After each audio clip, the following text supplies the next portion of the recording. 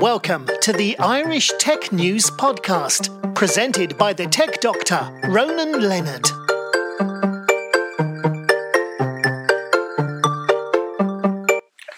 Hi, welcome to today's Irish Tech News Podcast. I'm here talking with Bennett Arron, who is an award-winning writer, identity theft speaker, comedian, and BAFTA shortlisted director. Yes. Hi there. Yeah. Hi. Now, at the moment, you're going to speak in next month, also at the Days Leasing Security Forum. So, first of all, before we get talk about that, we're going to talk a bit about your background. Well, I've been a comedian for about 20 years.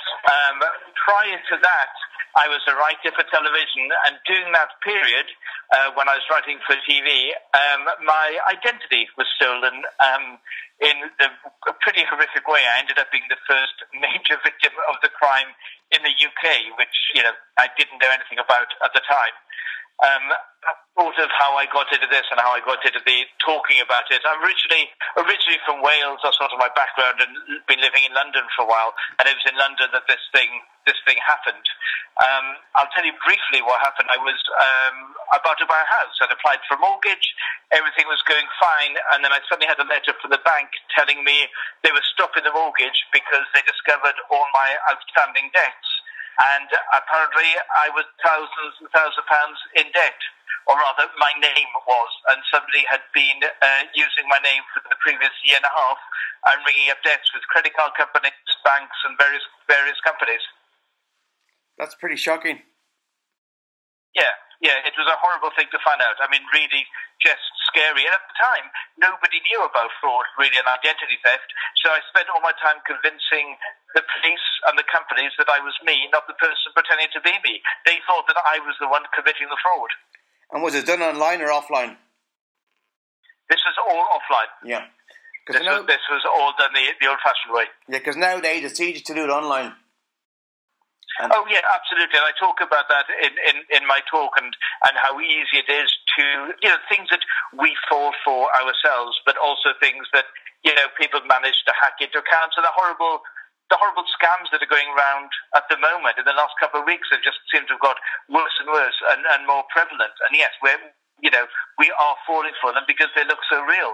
But what happened to me was all pre-internet and just through some marketing, literally postal marketing, and that's how it all started. So how did this change you? This identity theft? How did it what? Sorry. How did it change you? Well, we ended up, my wife was pregnant at the time, and we ended up having no money and having to move in with my parents. I mean, we literally lost everything because my credit rating was at zero and I couldn't do anything. I mean, I was completely frozen, and I was working on a freelance basis, but this was taking up every minute of every hour of every day trying to clear my name. There was nobody to help me. And we ended up literally with nothing, and it was a really devastating time. And I can imagine, basically, if you were somebody who basically didn't have the career you would have had, it would have been harder to do to get by this. Yes, yeah. I mean, it's a stuff. I said at the time I wasn't doing comedy; I was just writing. And when you're writing on a freelance basis, and you're not able to do anything because every minute is taken up by writing, then there's no work and there's no money. Yeah. So it was, it was pretty tough.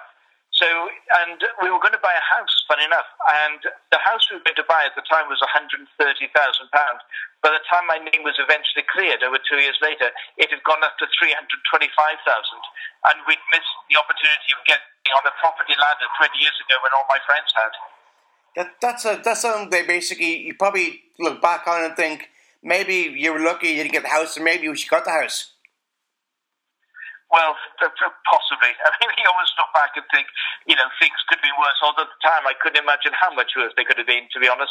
Because, grown man, married, living back with my parents when we thought we were about to start our first house and have a family was, pretty upsetting at the time. Yeah, I can imagine. Because I couldn't imagine going back living with my parents now full time.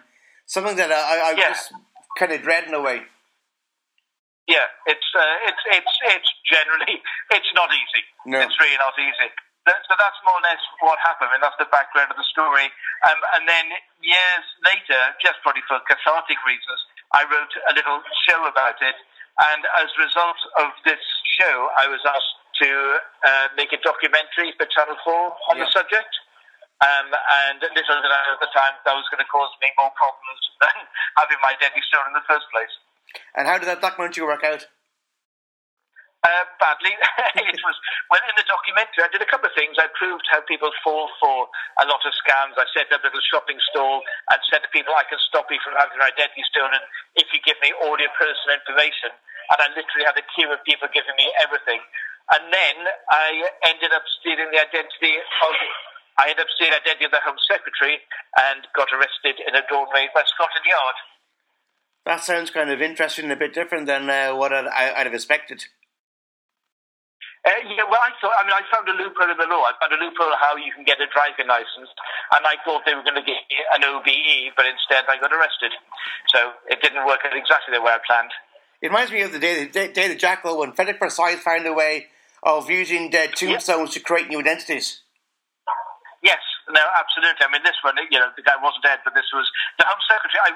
As I said, I'd done it to prove a point, and I wanted to show how easy it was to do. And my plan was just to show the Home Secretary and say, look what I've done, and then he would have given me an OBE, but it didn't quite work out that way. So it was all a little bit upsetting. But as a result of what I did, the driving license application form had to be reprinted. That they no longer, because I managed to get a birth certificate in his name and then got the driving license. So now it says a birth certificate is no longer proof of identity, and that's because of what I did. Well, at least you got something good anyway in the end of it. Yeah, I'd like to think that I stopped identity theft from happening to other people by this means because of what I've done. So I feel as though I've done something that has made a difference, which is good. Well, for me, the worst thing nowadays is when people actually try to befriend you on Facebook, and then when they've done that, they then see your identity and your photographs and then use them to blackmail you. Yep, that's a horrible thing that's going around at the moment. I talk about in my talk, like the one I'm doing over there. I talk about how I did it and how things are happening now, and I actually show a conversation that I had on Facebook with somebody who sent me, a fake friend request, and to see how far I could go with them. So it's a bit of fun, really, but it does show what people can fall for. Yeah, because I know somebody who got friended by somebody, and next thing you know, their photographs got photoshopped with young children, and they said, well, if you don't pay us money, we're going to send them to all your friends. Oh, what? Really? Yeah. Jeez, that's awful. I know the one that's going around at the moment. I don't know if you've seen this email. There's one that's going around that says, we know you look at adult websites, and unless you pay £1,000 in Bitcoin, we're going to publish that all over social media so that all your family and friends know about it. Yeah. It's quite and I know people, who have been so worried they have fallen for it. It's just pretty horrible. And I see one where at the moment, going around Ireland, where people have been asked to pay money via iTunes vouchers. Oh, yes. Because it can't be traced. There's a lot of that. Yeah, Amazon vouchers, iTunes vouchers. There's a lot of these going on.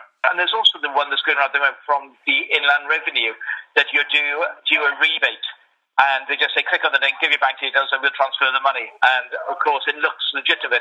Although some of these, at the bottom, it actually says love and best wishes, Inland Revenue, which is probably a bit of a giveaway. Yeah. I don't know how somebody can fall for one when they're told to pay by iTunes vouchers. No one does that. Yeah. No, I know, it's ridiculous. But people do fall for it. If they didn't fall for it, they wouldn't carry on doing it.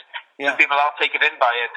Because I know somebody was trying to do that in a Tesco's in Ireland, and they tried to spend about €1,000 worth of iTunes vouchers. And the shop said, no, wow. we can't sell you those. Wow. They knew it was a scam. That's incredible. Yeah. And you get a lot of that happening. And I've seen guys over the years, the scams have become a lot more ingenious now as well. Right. They are very clever. It's funny, I'm doing a show at the moment, which is where I am now at the Edinburgh Festival. I'm doing a show about identity theft. I'm doing two shows, but one of them is the story of what happened to me. And the number of stories that people come up with at the end, things that have happened to them, that they've fallen for. And there's a thing on Facebook, a woman wrote to her friend publicly on Facebook and said, as you know, I'm going away on holiday next week for 2 weeks. Would you please feed the cats? The key is under the rock in the garden in the usual place. Yeah. And you go, just people putting these things publicly is just silly, really. Or you get the one where somebody claims they're on holiday, they've been in an accident and need some money. could you please send me the money? And they wire the money, and you do that. And it's not them at all. That's right. Yeah, I mean, they're very, very good. It's true that these people don't spend their time doing something worthwhile for humanity as opposed to trying to rob people. But yeah, it's a horrible, horrible thing that's going on at the moment. So we just have to be vigilant, really. Yeah, and I guess the best way is like what you're doing is educate people what happened to you. And it happened to you, it happened to anybody. Yes, of course, absolutely. I mean, it is, it's something that we can fall for. I mean, 1 in 10 people are affected by identity theft or fraud in this way. So, it's the biggest growing crime in the UK. So we have to be careful. Yeah, I guess basically there's no real way to stop it, but just make sure that you know what happens and not to fall for the silly ones like free vouchers on iTunes or is it Inland Revenue? We love you, that kind of stuff. Yeah. It's just we can be careful, but it's a lot of people get embarrassed that they fall for it, but there's some of them that are so difficult that it's easy to fall for. But what's funny, this and you can look this up online. This shopping centre scam I did, where I said to people, I can stop you from having your identity stolen if you give me all your personal information. And I think the rock give me everything. Their mother's maiden name, their PIN, their security numbers. It's you should look it up. It's really quite surprising how much information people are willing to hand over. Sounds a bit like Phone Jacker and his African banking friend. Yeah, similar idea. Except I did it first. Yeah, I remember years ago I got there was a scam that someone rang me up and they said they wanted to fix my computer. They were ringing from India and I got a problem. Oh, yes.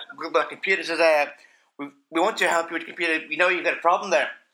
So they told me, could I turn the computer off and turn it back on again? And then I said, yep, done that. Says, can you see the Windows screen yet? I said, no, not yet. I said, well, my computer's turned on. Says, I've not got the screen where keying my password to log in. Done all that. Yep. And then I was asked, can you see the start button? I said, no start button on my computer. And they were going angry. He goes, why not? I said, I'm on a Mac. And they went mad and started swearing at me. And the thing was, I said, well, if you were who you claimed you were, you wouldn't swear at me at all. Of course. And then I just put the phone down. Yeah, that's so hard. I had that phone call the other day as well, and because I was bored, I just thought I'd play along with it. So, for example, she said to me, what was the thing? Oh, she said, every question she asked, I pretended I couldn't understand. I think it's fun. They're thieves. At the end of the day, they're thieves. So, I'm quite happy to waste as much of their time as possible. Yeah. Anyway, Bennett, thanks very much for that. And anything else you want to add to the podcast? Any what, sorry? Anything else you want to add to the podcast? Not really, just so much I'm looking forward to come over and speaking, really. I do a lot of these around the world. I was flown over to Australia for 4 days, and I was the opening keynote speaker over there, which was lovely. And I've been to Poland twice and Hong Kong. I love doing these talks. So I'm very much looking forward to coming over and doing it. Well, that's great, Ben. And take care. Have a great day. Good luck in Edinburgh. And talk to you soon then. See you then. Bye. Cheers. See you. Thanks a lot. Take care. Thanks a lot. Bye.